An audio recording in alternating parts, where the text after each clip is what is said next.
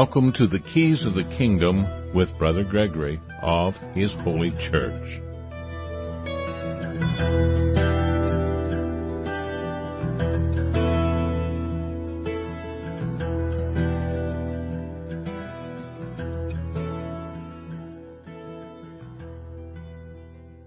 Well, welcome to Keys of the Kingdom. I'm Brother Gregory, and again we're talking about the Kingdom of God. And this morning we were going through Exodus 33, and we will be putting that up. We also reviewed a little bit of Exodus 32 and 24 to try to bring these together. It's one book, Exodus, one of the five of the Torah, which is one of the most uniquely written books.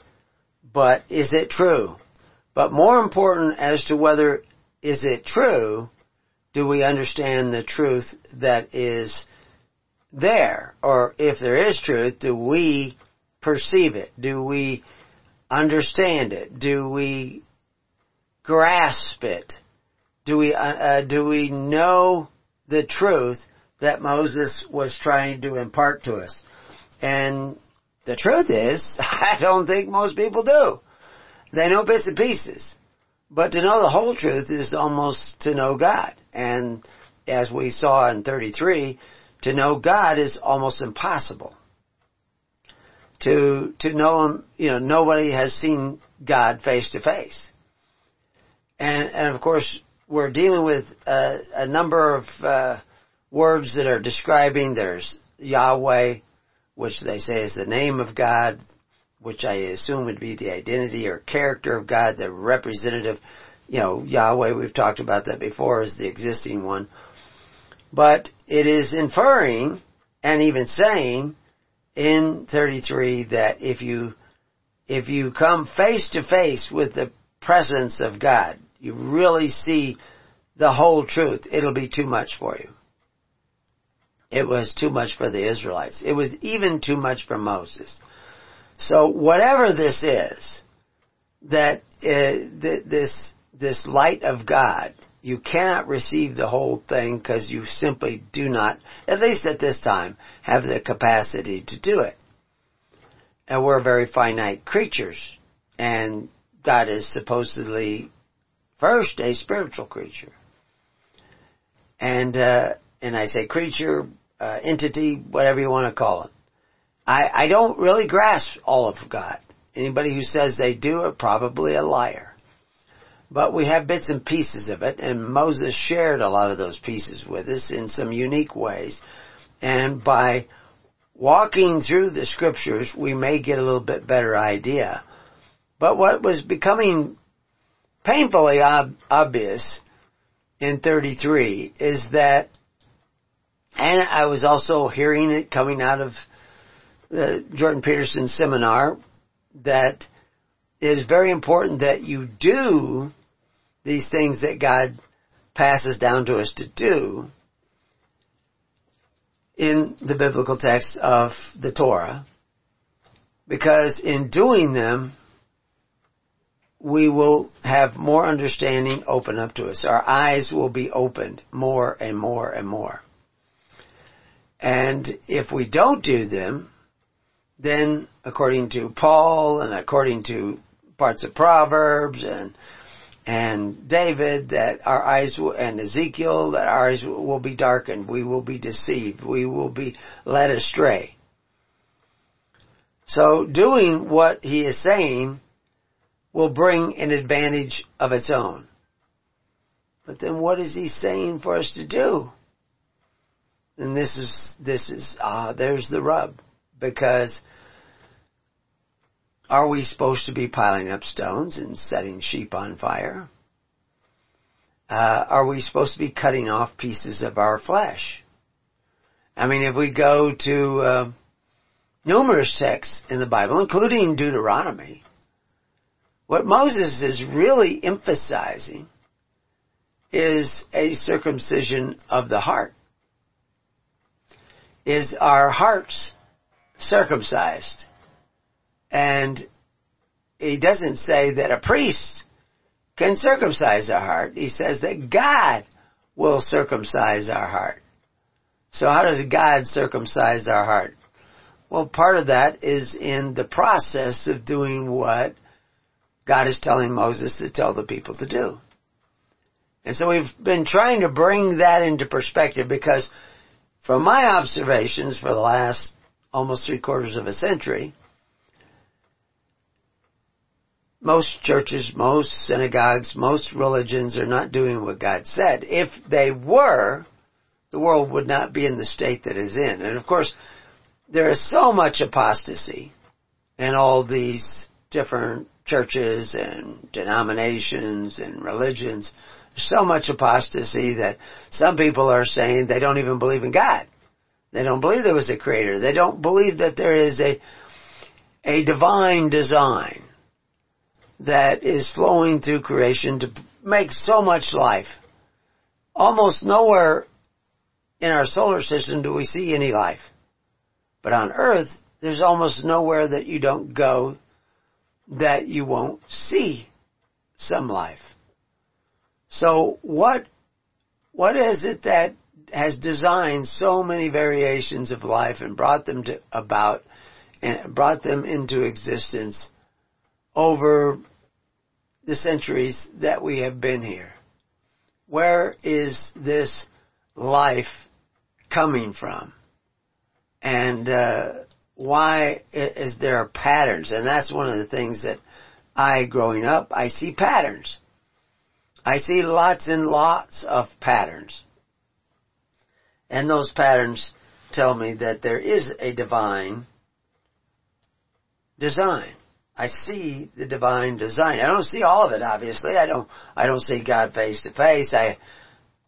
But I struggle with it. I mean, just writing all the things that I write. A lot of times I have writer's block, and I have to go into my own prayer closet, which actually we will see Moses talking about numerous times. It comes up in quite a few. What your prayer closet actually consists of, how it should be constructed, is repeated over and over again in the biblical text. And it's including in those 613 so-called statutes of Moses that he talks about it. And he talks about, and if you don't understand the mystical nature of the message, you will probably read it and not understand. I know there are probably millions of Jews. I know many, many, many Jews that know of these particular things, and they have words for it, the Hebrew words for it, and they repeat them, but they don't know what it is actually that they're supposed to be doing, how that prayer closet is constructed, how you open a doorway to God, not so that you would see His face, but so that you would know His ways. And that's what Moses was talking about in 33. And this is going to be complementary to 33, Exodus 33, so that everybody can see what it is that Moses was actually talking about, what he was actually trying to share with us. And two ideas that came up in 33 that are unique. Mostly, the words that we see there are mostly unique to the Pentateuch and the Torah, and people don't understand them. And of course, I explained them a little bit this morning. I touched on them, and some people may get it, but some people may say, "Oh, he's adding to the text. He's putting other things in the text. He's doing things to the text that is not really the case." And I don't think I am. I think that what I'm saying is very sound, very basically biblical, and it's up to us to figure out what that is and pursue it, and pursue what it is that God wants us to see in these texts. So that's what we're going to kind of do this afternoon, is look into some of the biblical text that we saw in 33, because I've written some additional articles, so that as we see these extra additional things added, that are added to this text, these words that came into question as we were reading it, we'll go down and we'll look into them a little deeper. So this is a little deeper approach to that system. So hopefully this will help you circumcise your heart. Because, there's this talk of circumcise, but if you actually look up the word, circumcision, look up the word circumcised in the Bible, that actually shows up just a number of times. And Deuteronomy 10:6, we see circumcise, therefore, the foreskin of your heart, and be no more stiff-necked. Well, that's what we were talking about, stiff-necked.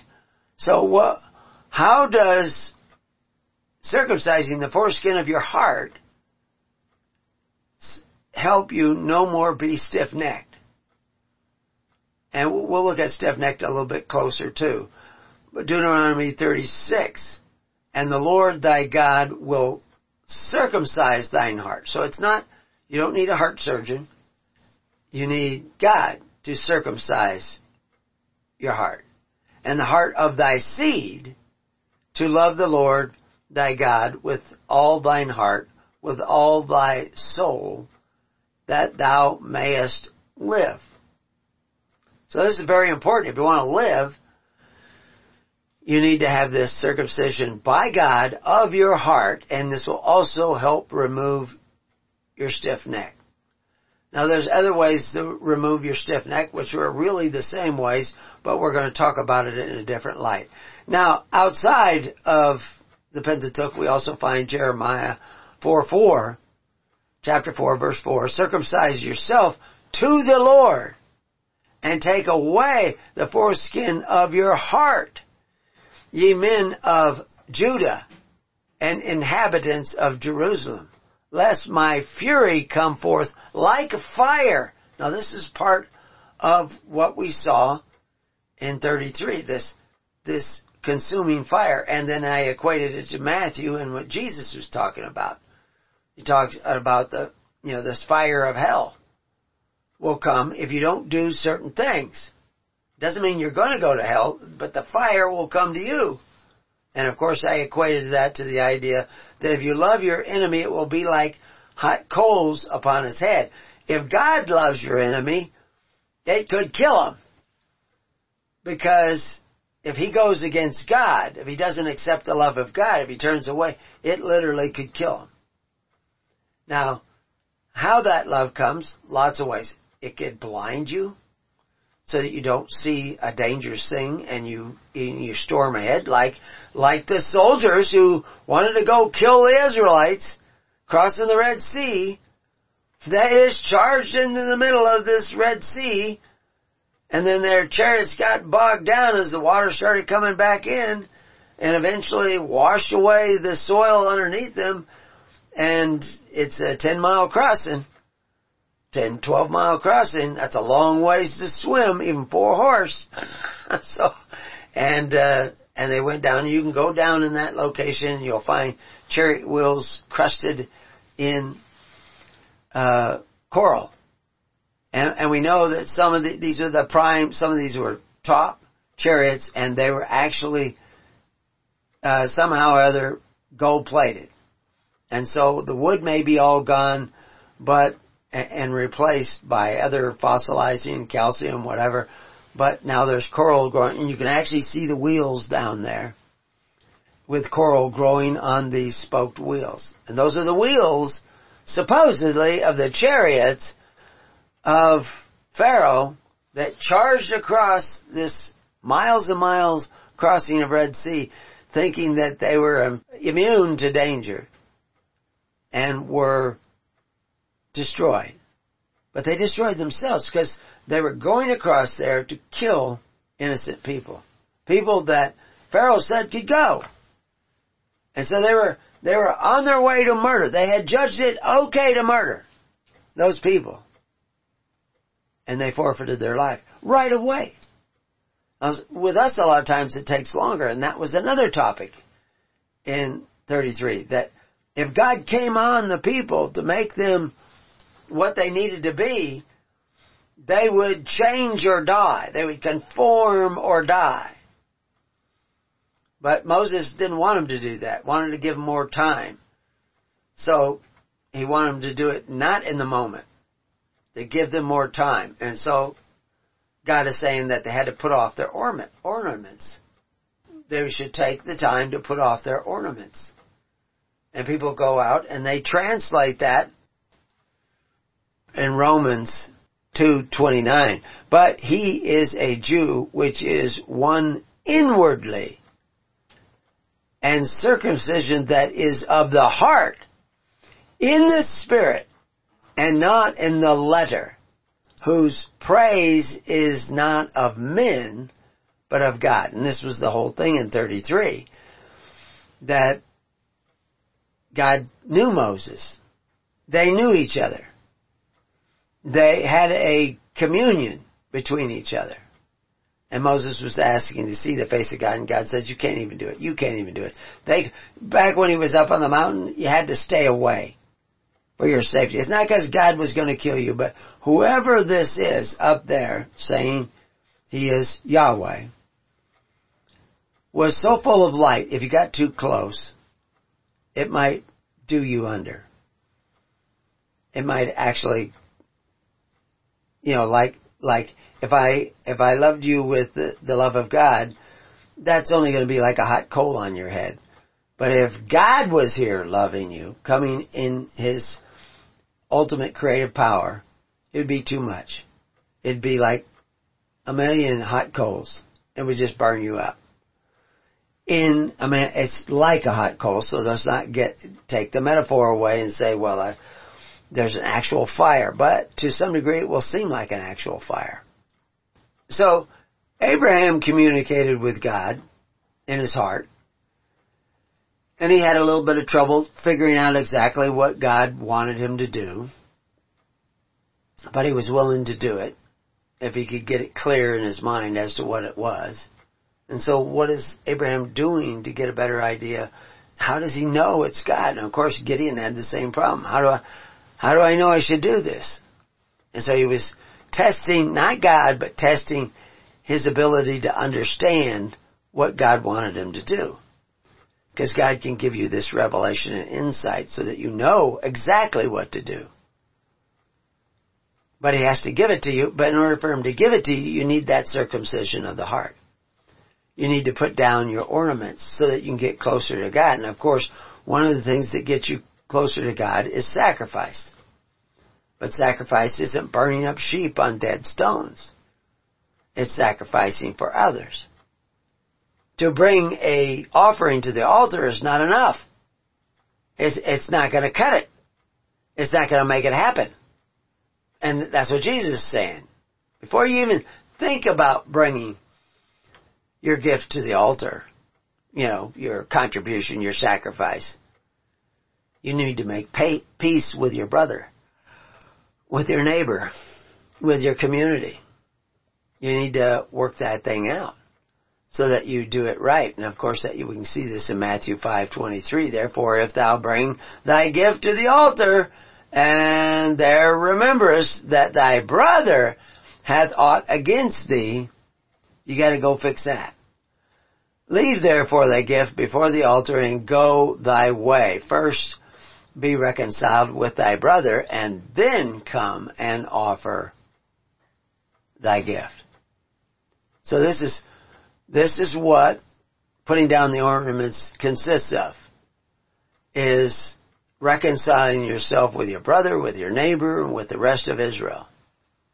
And one of the ways to do that is to start caring about the rest of Israel and all the other brothers that are making the same commitment. You have to figure out how to do that. You even have to agree with thine adversary quickly, not even if your brother, your enemy, while thou art in the way with him, lest, and he gives this explanation, lest you end up losing everything, like the soldiers who chased after the Israelites. They lost everything. They died. Their chariots are still down there in the bottom of the water. because they didn't make peace with the Israelites. They wanted to make war with them. And God was on their side. You don't want to make war with God.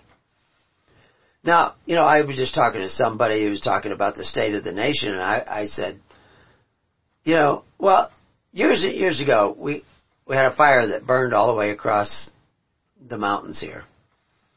And millions of dollars worth of timber was destroyed. Houses were threatened. We didn't lose any houses. Some of them, the heat was so great, their decks were smoking and their windows were breaking. But we wouldn't leave, and we stayed there and kept the houses from burning. Eventually, in one place we had to leave, but we phoned the house down before we left, and we saved it. All volunteer fire departments, all volunteer people. And we didn't even have the big volunteer fire department that I was talking about a few shows ago. That hadn't been created yet. My son was still a little boy, and so when he got older, that's when they made that. But the funny thing was, I was up there with another fellow who I count as a minister of Christ, although he's not with our network at this time. He's still getting his act together, and hopefully he'll come back and join with us. But I was up on the mountaintop with him, and I'm often, when I work with him, I know that the Holy Spirit, two or more. And this is one of the things also that came up with Moses in chapter 33. I think it was in chapter 33. We read it this morning anyway, where he says, "You have not told me who is to go with me." Because that was very important. Moses had to have somebody go with him. It was Aaron at one time, but then Aaron was now in Dutch because Aaron had kind of not taken responsibility for what he did in making the golden calf. He blamed it on the people and he blamed it on Moses. But I don't see anywhere in the text where Aaron said, "I screwed up. I did wrong." I'm sure he thought it eventually, but he wasn't saying it. And basically, he wasn't putting down an ornament. By not saying it, he was not putting down an ornament that he needed to put down. Now, I'm throwing that word in here in the conversation so that you'll get a better and better idea, but that's what we're going to be looking at, is putting that back in, that idea of this ornament, and what it is. What is these ornaments that they had to put down? And of course, it begins with this word ayin-dalet+.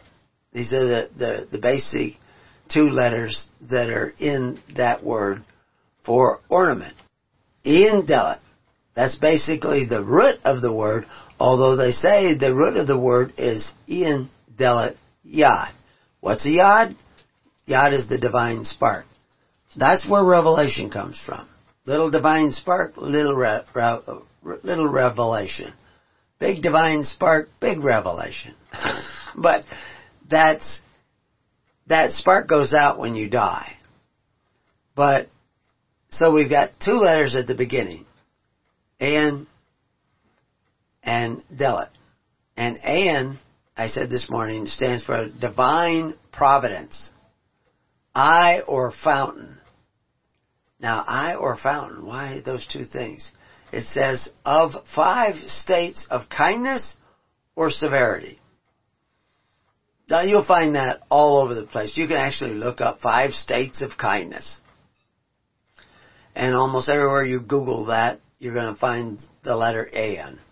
Because that statement is associated with ayin. You also find preparing you, because we're one of the people that talk about it. But what are the 5 states of kindness? Now, that you can try to look up, and there's not very many people that come up with those 5 states of kindness or 5 states of severity. And the Jews have broken this down into the idea that this 5 states of kindness has to do with the left eye and the right eye. The ayin possesses these 5 divine powers. The right eye possesses 5 states of kindness, whereas the left eye possesses 5 states of severity or might. Now they've divided it that way with the right eye and the left eye, because this aeon has to do with eye, but it also has to do with fountain. And the 5 states of kindness and the 5 states of severity. What does that have to do with the ornaments? But of course the other letter that we have that is dealing with ornaments, or that we find in ornaments, is this letter Deut, which has to do with selflessness and charity. I talked about that this morning, so that you want to think about it in Deut in terms of selflessness and charity. Well, what's the difference between virtues and vices? Virtues is the actual positive value, character, while vices is less than that positive, what it should be. It's less than. So if Deut has to do with selflessness, Deut in the opposite direction means more selfish. It doesn't mean more charitable, it means less charitable. And so what happens when the process of your life takes this into being, when you're in the process of getting your heart circumcised, the less charitable you are, the smaller the doorway, the narrower the path in which to enter. You couple that with the aeon, and you have these 5 states of kindness, but they start moving over to 5 states of less kindness. So then if you have this word, Aleph, Yod, Nun, is this the fish swimming in the Aleph Yod, but with the Nun, it actually has to do with nothingness. So what is that? It's really hard to put all these letters together and hold all these concepts in your mind at the same time and figure out, but it's literally like a code. The language is literally like a code. So you have to figure out what that was. And we gave you several other words that have the same aeon, Deut in it, like witness and congregation, and words that have to do with being a predator or, booty, and these other things that reek of, something else going on besides just jewelry, that you're putting off your jewelry. And of course, if circumcision isn't about cutting off a piece of flesh, but a circumcision of the heart, and the circumcision of the flesh is simply the outward sign. And Paul talked about outward signs, that you do certain things and you don't do certain things because you could corrupt other people because you didn't do the outward sign. And Moses hadn't circumcised his son, and so he hadn't done the outward sign, and then it was said that you need to have all this in place. Not because you need it, not because it will save you, but because of those people that are weak in faith, weak in spirit. And that's what Paul says, is that, you have to do these things, certain things, so that you do not corrupt those that are weak in spirit. But if you have the circumcision of the heart, and you have these 5 states of kindness in your heart and in your mind, and you have the light of God in you, Moses actually communicated with God so much eventually he had to put a cover over his head because he came down literally glowing, and people couldn't look at Moses. And that's very important, that you have to have the humility to realize that you're not the source of the power. You're not the source of the knowledge. It's this other source. And what you want to do is tap into it. But you can't tap into it until you're willing to see more and more of the truth. And so God has created this process that He calls seeking the kingdom of God and His righteousness, which allows you to start following and exercising these things that will help you set down your ornaments. And those ornaments are the things that you have picked up, patterns of thought, patterns of behavior, characteristics, certain less than noble characters. That's the ornaments that you're going to have to put down. Those 5 sets of less than kindness. Jealousy, envy, pride.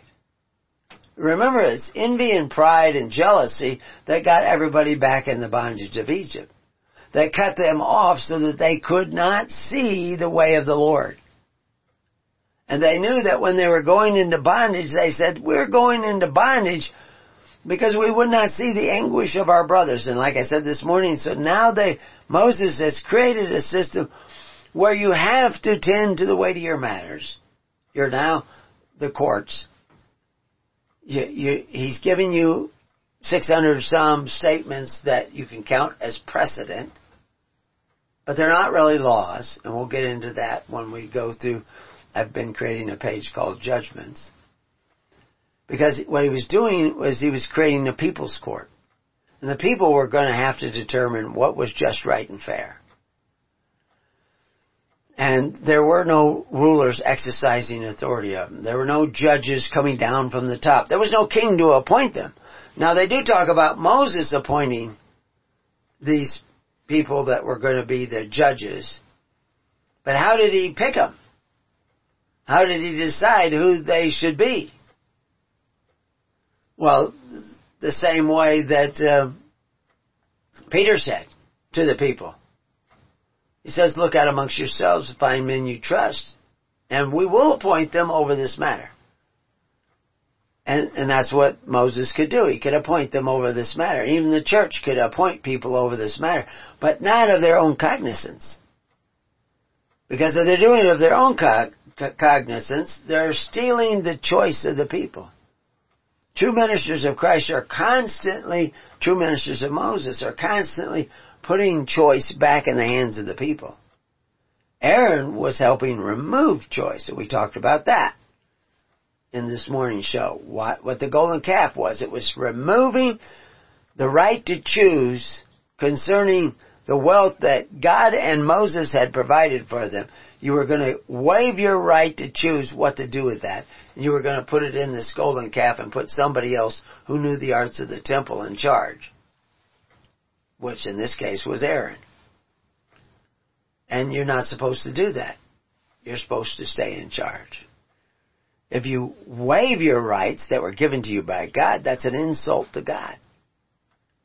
And it requires that you repent of it. Oh, you've been doing that in most countries for years. You do not take care of the daily ministration of the people through faith, hope, and charity. You elect men who exercise authority to take care of the people, to take care of even your own parents, which is why the Corban of the Pharisees was making the word of God to none effect, because they were doing no more ought for their parents. They had a government system to provide Social Security for their parents. And you're not supposed to be doing that. You're supposed to be providing it. And if you can't measure up, then you go to your congregation and you say, look, I'm trying to take care of my parents, but I'm going to need some help. And then you get help, hopefully. And in giving that help, whatever help they give, is a sacrifice upon their living altars. God is going to count that. One of the things that, the president of Hillsdale College, who's on this seminar with Jordan Peterson, was saying, pointing out that the Athenian prophets or sages were seeing that choice, the right to choose, is more important. And we talked about that this morning, so you can go back if you didn't hear that and find out what that means. So, anyway, stiff-neck. If we go back up to stiff-neck, because putting down your ornaments are going to help with your stiff-neckedness. Now, if I say stiff-neck today, you're thinking stubborn. Somebody's stubborn. And in at least some of the definitions of the words that we see there translated into stiff-neck, we may find some evidence that it includes obstinacy. The phrase stiff-necked people appears several times in the biblical text. In the Torah, it is composed of 3 words. And so we go over some of those words. The word stiff is from the Hebrew word kashe, which is kuf, shin, hey. Pretty simple word. And the Hebrew word for neck is oref, which is also a simple word, and generally speaking just means neck, although there is some evidence that it can mean more than just the neck. And what is the neck? The neck is where the head sits upon. And the neck can turn the head this way, and it can turn the head that way. It can also become stiff, hard, so that you can't turn the head. So I can tell you that ornaments don't really mean jewelry, and you'll say, I don't believe it. I don't believe that's true. Because that's not what my rabbi taught me. That's not what my priest taught me. That's not what it says in my concordance. Well, you can do that. You stiff-necked person, you. But you think about it. You're telling me, because they just said circumcision of the heart is going to loosen up the neck. And evidently, somehow putting down these ornaments is going to loosen up the neck. And if those ornaments has to do with the character that you developed when you were in bondage in Egypt, which we know through all kinds of historians that if you set up a system of social welfare based on men who exercise authority, something Jesus said not to do, and clearly that would be a covetous practice, and Moses saying we're not supposed to have covetous practices. So we know that we should not be doing it that way. So in Exodus 33:3 we see, for thou art a stiff-necked people. And I put the Hebrew in there at preparing you under stiff-necked, if you look up the article. Where no additional letters are added, and the statement is very direct and to the point. You know, that are stiff-necked people. And they felt bad about that. That God was saying this about them. And yet, to understand this phrase, we need to see that keshe actually does not mean stiff, but hard, cruel, severe, and even obstinate. They added that in. But basically it has to do with being hard-hearted. You see, without a circumcised heart, you may become hard-hearted. And that may lead to you being cruel. But as putting down the ornament now that's going to help you not be stiff-necked means somehow or other it's going to loosen up your heart. So it's not so hard, not so severe. That has maybe more of those 5 states of kindness and less of the 5 states of unkindness. And kind of loosen up your neck so that you can turn the way of God. The word oref does mean neck, but it is also figuratively is associated with the idea of apostasy. Apostasy is where you're going to go the way you think it should be, rather than the way that God thinks it should be. But you're going to still claim that you're following God. And of course we know this is prophesied by David and Jesus and the apostles. And it actually has to do with, it's identical with another verb, araf, which is a verb that is said to mean drop or drop down, or bow, bend down at a slope. So we're seeing this word neck can also mean drop down. It also is associated with apostasy. It also means turning the wrong way. And so when they're talking about being a stiff neck, hard-hearted person, They're talking about people who are not willing to go the way of Christ. They're going to go their own way.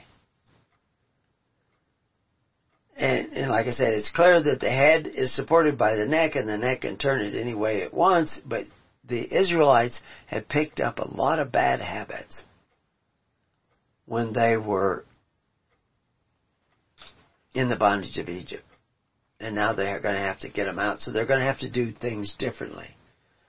And they had to do things differently, and they weren't going to get the free straw from the Pharaoh anymore. They had to go find their own straw to make their bricks. They weren't going to get the leeks and onions. They weren't even going to probably get the food from the Fleshpots of Egypt. That was one of the things the seminar of Jordan Peterson was saying, that, so what are the Fleshpots? Oh, let's just say cooking fish. No. Fleshpots mentioned many times in the Bible. And they talk about having a city where we be the flesh. The city is the cauldron, the pot, and we be the flesh. And then they talk about taking a bite out of one another. See, when the people went into the bondage of Egypt, Pharaoh had accumulated all this grain just because he was a wealthy guy and he had a heads up from Joseph, and he had his, the grain that he was producing put up in this storage deal. But later on, once they went into bondage, now the Pharaoh could tax the people 20% of their labor, and he's supposed to take a portion of that, set it aside, put it in granaries, wherever. So if there are hard times, he can help take care of the people, and it becomes their social safety net. But it's a social safety net based on somebody who exercises authority. You have to pay in your 20%. And that's going to lead to trouble 100 years down the road. And every generation are changing the way in which the Israelites think. Now they have to change back. But they're out there in the desert with a lot of the old habits, a lot of the old ornaments of their society.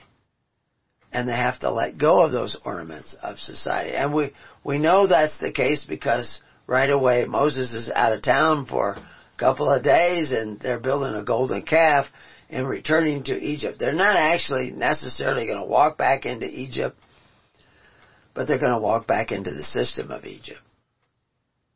And so, then we have the whole story of the Levites being called out. That's what Jesus said, called out. That's what ecclesia means, called out. And they were the called out in the wilderness. And they were going to be sent back in the camp to bar the re-entry of anybody who will not consecrate themselves to this other way that doesn't involve golden calves. The treasury is not going to be a reserve fund of golden calf. It's going to be in the pockets of the people. And the people are going to have that choice again to choose to share. Every day they're going to have to make that choice. Do I share with this minister? Do I share this much? Do I share that much? And that power of choice is going to set them free. Absolutely important to understand.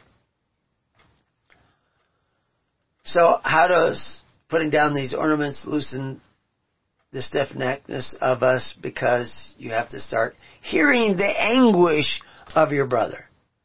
You have to hear the cries of your brother. You have to hear the difficulty of your brother. You start after exercising compassion, kindness, care.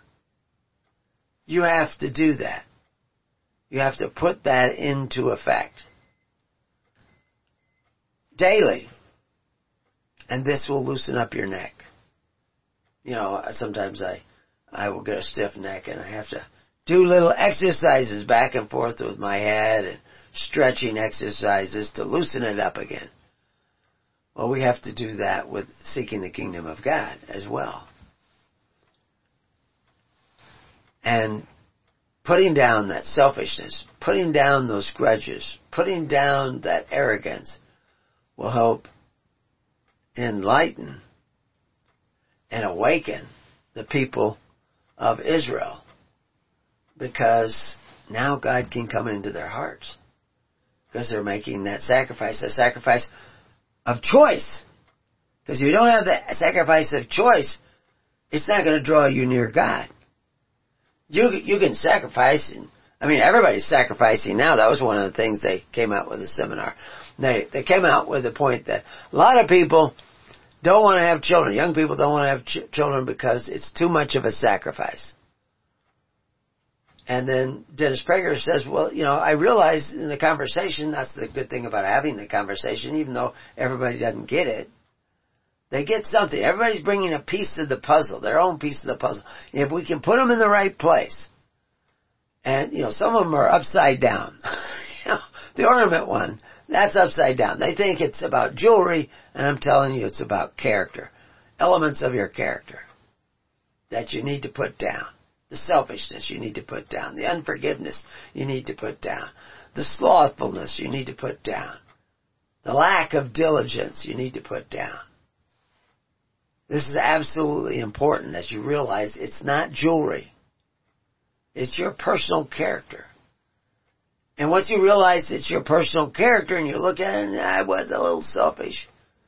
I guess it wasn't Moses' fault that I made the golden calf.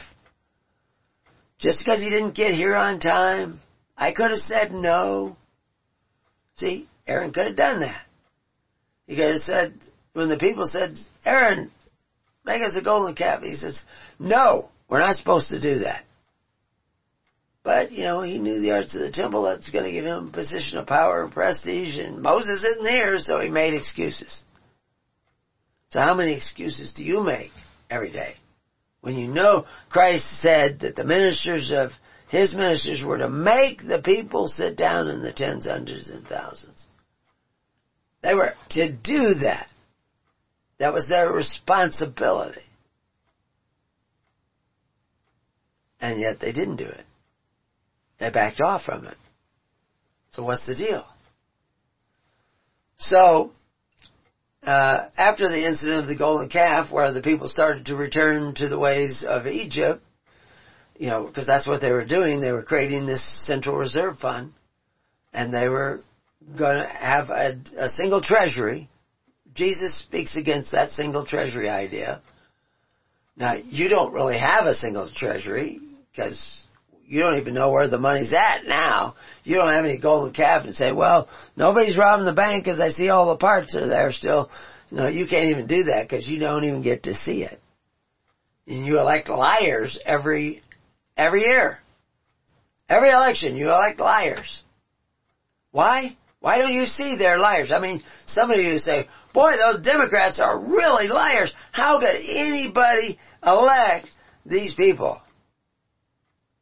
But there's liars on both sides. It's just one who's telling bigger lies. That's all. But they're both lying. And every year you elect more liars. And can't you see that they're liars? When COVID was coming out, I knew when people were lying. I wrote all kinds of articles and I broadcast all kinds of stuff. A lot of people don't listen to it. Because they don't know who's telling the truth. And they don't know who's lying. You know why they don't know? Because they're lying. They're lying to themselves. Some people think there is no God. And then some people think God is a Jehovah's Witness. Some people think God is a Mormon. Some people think God is a Catholic. Some people think God is a Presbyterian. Christ is the denominator of the church. There is no other denomination. There's only one. Now, I'm not saying that we're it. I'm saying that that's what we're seeking. Because that's what the command is. Seek the kingdom of God and His righteousness. So that's what you should be doing. All the people were warned that they needed to reconsecrate themselves to this new way of self-government, where you're the jury, where you're deciding fact and law. There is nobody making new laws. Moses' 619 statutes are not really statutes. We'll get into that. I've got several pages starting to explain that. But they're judgments. So that you have guidelines to go by. Because you can't, like you say, well, this guy broke in and so now we're going to put him to death, which it doesn't actually say. No. It's more complicated than that, because maybe the guy didn't really break in. Maybe he found the door open and he went in to see, and then he saw something there and he was hungry. Who knows? There's so many. It's like the guy speeding down the road and the cop pulls him over, going to give him a ticket. And he says, my wife's having a baby in the back seat. And the cop drives out ahead of him, follow me to the hospital. They actually have a funny thing on, sort of funny, where the guy is pulled over by the cop and he says, my wife is going to have a baby and I have to get to the hospital. She's not in the car. She's at the hospital. So he gets to the hospital and the cop's right behind him. And he says to the lady at the desk, he says, is there any woman in here having a baby who doesn't have a husband with her? And he says, yes, well, there is. And a room over here. So he goes over there and he goes over and he bends over to kiss her and he says, help me get out of this ticket. And I'll pretend to be your husband. You pretend to be my wife. And he says, and so the girl says, it's about time you showed up. So you think, okay, so the cop's convinced he really was going to have a baby. I'm not going to give him a ticket. But then the whole thing goes on. It's probably Babylon B or somebody. It goes on and like they end up getting married. He's raising the kid. They're having a 7th year birthday for the kid. And the cop is at the birthday party still looking, making sure that this is his kid. So they carried the deception out. There's something true about that people are carrying the deception out. Generation after generation. It's so, coveting your neighbor's good. I was just amazed at watching the seminar, Peterson. They're dancing all around. They spent all this time on coveting their neighbor's goods. They didn't spend as much as they did on adultery and pornography, but they spent a lot of time on coveting. But they don't realize that their whole system of social safety net is coveting. And now, Jordan Peterson is talking about organizing people in the tens, hundreds, and thousands. He's going to have a big seminar in July or sometime. June or July somewhere in Europe. And he's got all these guys backing him. And I've looked at some of the guys backing him. And some of the guys backing him, I wouldn't turn my back on him. So what's going on there? Is he being duped? If you do not organize a system, if you organize in tens, hundreds, and thousands, great. But if you do not do it, devoid of all legal charity, because legal charity is an ornament you need to set down. Starting to ring a bell now with some people. Somebody caught that. Legal charity is the way of Egypt, where the Pharaoh took 20% and supplied the people with grain when there were shortages, when the floods didn't come. And they didn't have crops, and the crops failed, or there was hail, or there was some sort of plague. They had this grain stored up. We used to have in America 7 years supply of grain for everybody in America, stored on farms all over the country. They don't do that anymore. Because the men you elected thought it was a good idea. We don't do that anymore. Now, worldwide, you probably don't have a year's supply of grain in the pipeline. And they're all out there clamoring, climate change, climate change, climate change. Oh, we gotta blow up coal fire plants because of climate change. First thing that's gonna happen if you have real climate change, crops are gonna fail. You shouldn't be spending money on blowing up coal fire plants. You should be putting up 7 years supply of grain. Unless you go keto. But they're against that too. They want to get rid of all the meat. They want you eating bugs. These are the men you have elected. These are the men who are running things, even behind the scenes. They're running things. But they're running things because they got money. And they got money because you've got a golden calf back there in 1913 where you broke off your gold and you gave it to men who exercised authority. And then now you got nothing but Federal Reserve notes and scarabs, and you think you're investing. And you think you're investing that. And it's debt notes. You're investing debt notes. Every time you do that, they create more debt notes because it's fractional reserves. So every time a bank, it's got $1 million worth of depositors, or 10 million, or $1 billion worth of depositors, they're going to loan out 10 times that at interest, at usury. Now, there are banks around that don't have usury. Did you know that? There's banks around that they have no usury. And you can start them yourselves. In America, we call them credit unions. Well, we'll talk more about that in other places, but you've got so many habits of bondage because you've been in bondage for almost 100 years in America. Since 1933, everybody, they owed at least 10-20% of their labor to the government. It was the federal government, not the Pharaoh government, but it's still to the government. Because you're all back in the bondage of Egypt, and their seminar doesn't see this.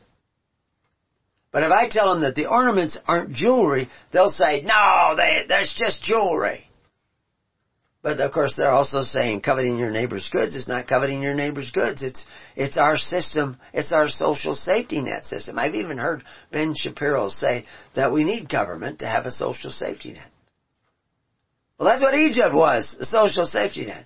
That's what Moses was doing, was setting up a social safety net through his altars. But if you think the altars are about piling up stone and burning up sheep, then you're not going to get it. That the altars were your system of social safety net. You're not getting it. It's well known in the history at the time of the Pharisees, at the time of Jesus Christ. We see it right there in the text. Now, who's going to take care of the blind man's parents? The government. To their system of their social safety net. But with Herod, you had to pay it. You signed up, you had to pay it. Peter, he wasn't signed up. Other of the apostles, they were not signed up. They may never have signed up. They were idiotus. Now they'll tell you, no, idiotus means they were illiterate. Does it? Or they're just poor fishermen. They had fishing boats. Poor fisherman is a guy on the side of the bank throwing a net in the water.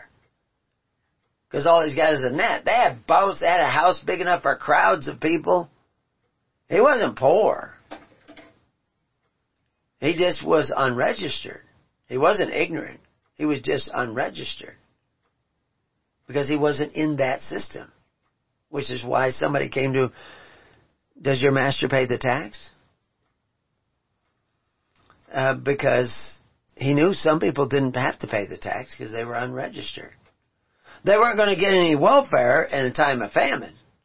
And of course, shortly after Christ left, there was a famine. There was lots of famines spread all across because the grain storages were running short and the Romans were trying to supply grain and moving grain around. But if you were a Christian in Corinth, you weren't going to get any of that grain because you would have to go to the temple that they referred to as temples of idols, temples of idolatry, to get that grain. Because as Colossians says, idolatry is covetousness. Because you make an agreement with these other religions, that's fornicating, national adultery. If you are a member, you can't eat of their tables. A lot of talk that Paul has about that. But the early Christians had their own table. Today they don't. Today all the Christian churches send you to men who exercise authority one over the other to get their benefits. That's selfish. Stiff-necked, selfish. Ornaments, selfish. Ayon, remember ayon? Not being selfish. Deut, being charitable, not being selfish. That's why those two letters are there, making this word of ornaments. Now, they could apply the word to ornaments, and you do see it a few other places, and we've mentioned some of that. But in Exodus 33:5, for the Lord had said unto Moses, say unto the children of Israel, ye are stiff-necked people. You are hard-hearted people. Your neck keeps turning you towards Egypt, turning you towards severity, towards your neighbor. And that's why you're stiff. I will come up into the midst of thee in a moment and consume thee. I should have a link in here for the word consume. What is that word consume? Because see, now a lot of people don't know what that is. It's translated consume about 57 times. It's also translated end 44 times. It's translated finish 20 times. Fail 18 times. Accomplish 12 times. Done 9 times.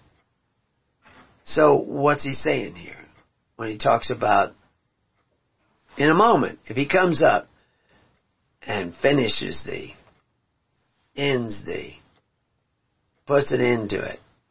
Therefore, now put off the ornaments. He's not going to do it. He says later that he's not going to do it in the moment to Moses.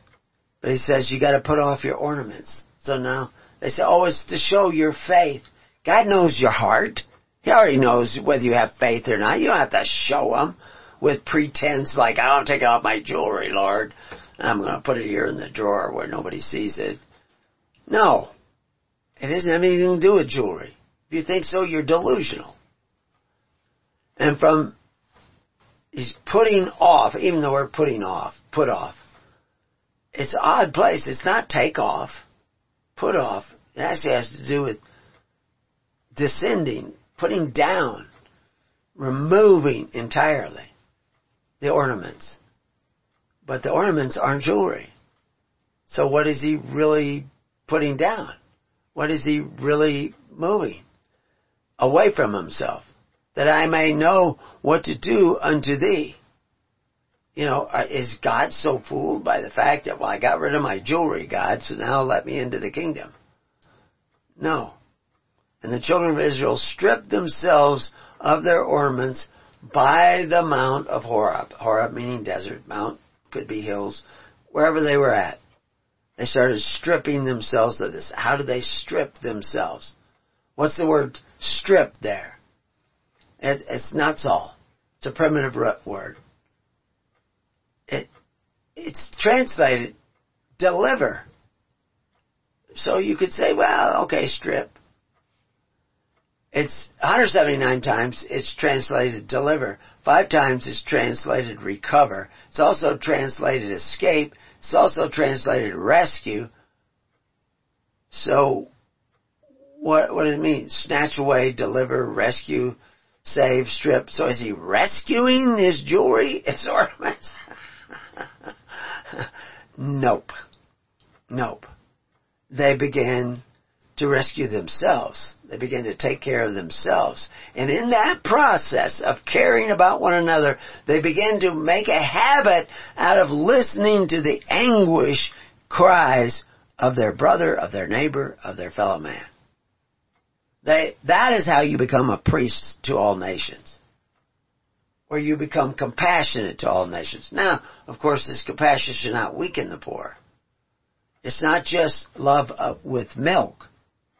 It's also with meat, and that's our milk and meat lecture that we haven't completely had yet, but Moses talked about it, and just out of the blue, all of a sudden Moses says, thou shalt not boil a kid in his mother's milk. And everybody says, well, that's one of the food laws, so we don't do that. We don't let the meat touch the milk because Moses made this law that we can't have the meat touch the milk. And if my fork touches that, my milk fork, my meat fork touches, my butter, I have to take it out in the backyard and bury it for a month or whatever. Or a week or whatever they went and buried it for. Anyway, it has nothing to do with milk and meat. It has to do with love. And the kind of love that there is. And there's a time where you just help somebody out, because if you don't help them out, they're going to die and they need help right now, and you show them the milk of human kindness. But then there's the other meat, where the guy says, will you give me a motorhome I can live in while I collect my welfare check from the idolatrous temples of the state? And you say, no, you need to get a job. Oh, if I get near work, I get a headache, and I can't work. It was because I have this. I get triggered if I get near a hammer or a shovel or anything. No, you need, that guy needs tough love. He don't need no more milk, But you should never. They are worried about milk and meat getting mixed. And they're sending checks to alcoholics and drug addicts. And they're mixing your milk with their alcohol. So, no, you have to have a charity that strengthens the poor. And that's what Paul and that's what Moses is talking about. Because the charitable hand of government is in the hands of the people. Now they designate certain people to manage that. And they look out amongst themselves and find men they can trust, and they put them over this matter of the social safety net of society. But if they see somebody who goes to the Levite and says, I've had some really hard luck, I need some extra food and meat for my kids because they're all hungry and everything, and I went to work, but then, all kinds of stuff happened, and, it's not my fault. And so he helps them out. But then a congregationalist comes and says, that isn't the way it happened. That new guy that you hired, he ain't worth it. He comes to work drunk. We had a guy that came to work. On Monday, he was useless. He was recovering from all his highs and botulism during the weekend. And about Tuesday, he could start working. Wednesday was pretty good, but by Thursday, he was tired of the work week. He had one of these, you only work 3 days a week. And by Friday, all he could think about is booze and drugs. A lot of times he didn't even show up on Friday because he started early. Well, guess what? We didn't keep hiring him. Because he was a danger. We work on roads, we work with tools that are dangerous, and we only get half a man on Monday, and sometimes on Friday we don't even get a guy. So he was just, we tried to tell him that you can't do this, you gotta shape up, but he wouldn't do it. So we just didn't hire him, didn't bring him back. Same way if you have a minister that he's all for show and he's all for, I've taken off my jewelry, I've taken off my ornaments and everything, but he's not doing the job. I knew where there was a guy in the local community dying of cancer, and he would come to the church and everything, and the people were taking care of him, and he needed something. He was in a wheelchair, and he needed some sort of help, some sort of physical help with something. I don't think he had to have his catheter replaced or something, but he needed some sort of help, and the minister wouldn't do it. He said, "Oh no, I can't help. I can't do that stuff. Somebody else has to do it." And the only other people there were women, so they were going to have to do this, whatever it was. And it just wasn't right. They thought, the minister won't even help this guy who's a part of his parish and coming there to the Bible study, and he won't help him. No. That he shouldn't be giving it, but he gave a sermon that made everybody feel good. He was good at singing and getting the choir going. But he had everybody waiting on him. And I actually had somebody from that church come to me and says, "How do you fire a guy like that?" Because they weren't giving you all the stuff I just gave you, but they knew that they had to get rid of him. They knew that one incident. But they couldn't figure out how to fire him because he's such a nice guy. No, he's not a nice guy. He's nice in show. He's dressed right, looks the part, says the right words, makes everybody feel good. He ain't preaching Christ. He ain't preaching the way of Christ. He's completely the opposite. But of course they wouldn't know that because they're not going the way of Christ. Now some of the people in that church, I've explained this, and they cannot find an argument against it, but they keep going back to their old ways. This is the way it was when I grew up in the church. This is the way we did things. This is what we call prayer. This is what we call a worship service, when we all get emotional and we think we've worshipped God when they've actually just created a feeling. No. I'll say it again. No, that's not it. That's not it. Unless you're sitting down and actually taking care of one another, hearing each other's cries, and doing things for one another, and not going. You do this so well, nobody has to go to the men who exercise authority one over the other. The men who force the offerings of your neighbor so that you can have free stuff. They don't even deal with the public school issue. They don't take care of their parents. Medicare, Medicaid, Social Security, all that's supposed to do. We paid in. There's nothing in there. Somebody wants to argue that, have me on as a guest or come on my show. So, the ornaments are not doodads. The evil tidings is that they're stiff-necked people, and they got a lot of the old habits of Egypt. You're all back in Egypt. You got a lot of those same habits. You become accustomed to living at the expense of others and depending for your livelihood on the property of others. So now you don't even know you're in the bondage of Egypt because this is the way you've always done it. You need to turn around and get out of that. You need to become accustomed to the ways of righteousness. And then you'll set down those ornaments. That way of thinking, that way that turns your head back to Egypt every time. But you have to do it. Because otherwise, it's going to be a consuming fire. You know, like I said, this consuming fire is going to devour you. Now, we see that in Deuteronomy 4:24. For the Lord thy God is a consuming fire and a jealous God. Consuming fire, how is he a consuming fire? Deuteronomy 5:25.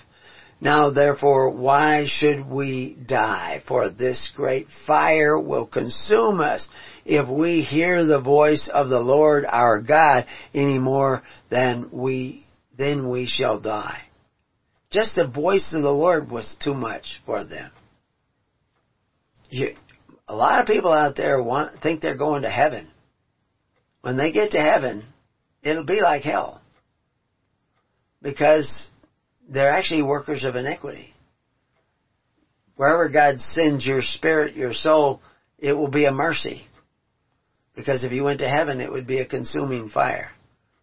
For Hebrews 12:29, for our God is a consuming fire. But just like I said, Matthew 5:22, that you had to go and make peace with your neighbor. And that's what they were doing at the Mount of Horeb.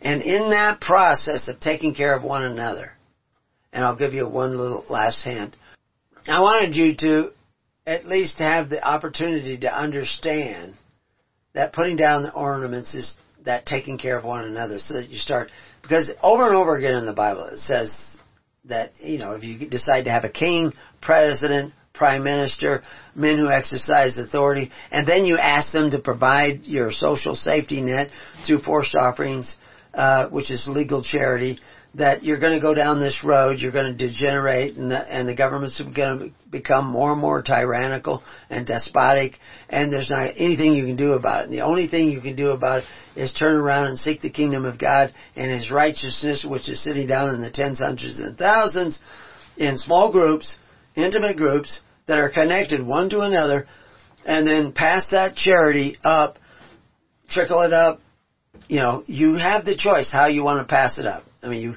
you pick the minister, you give to the minister. Yeah, it should be a tithing. But, if he's not doing good, you can say, I'm not going to give you any more. I'm going to give it to another guy. But you need to be giving. You need to be sacrificing. If you want to have good kids, you need to sacrifice to have good kids.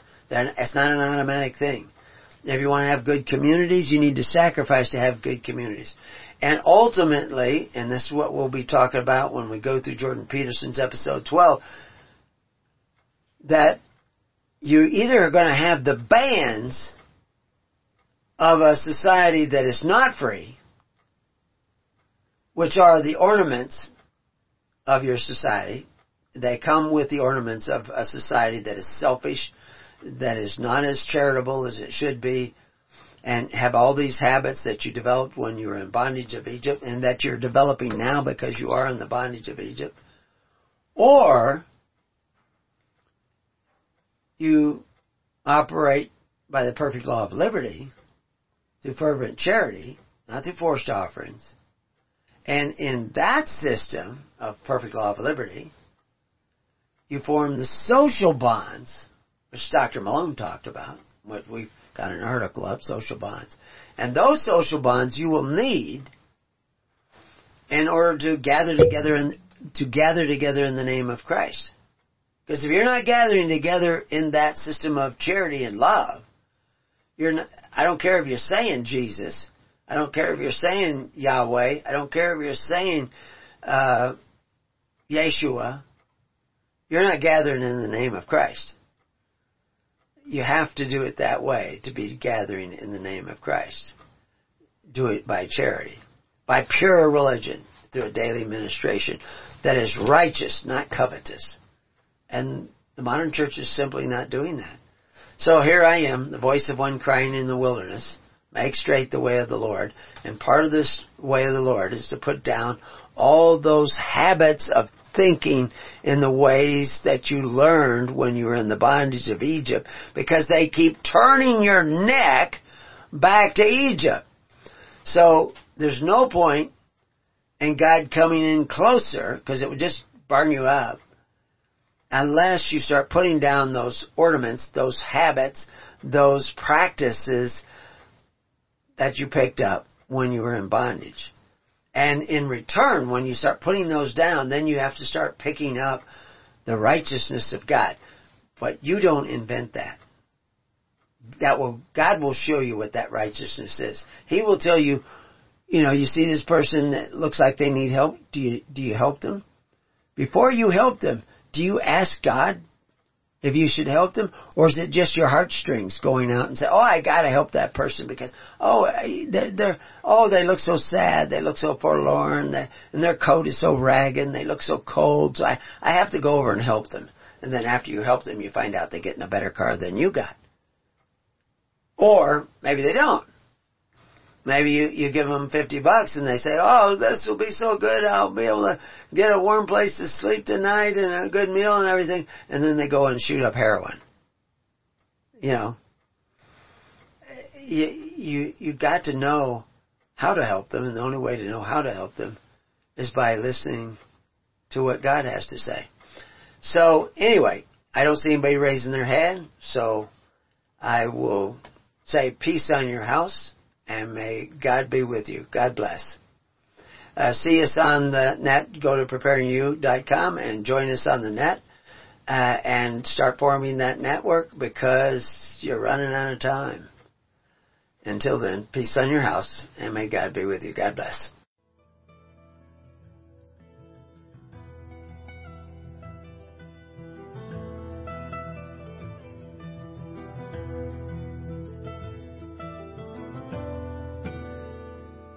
You have been listening to The Keys of the Kingdom with Brother Gregory of His Holy Church.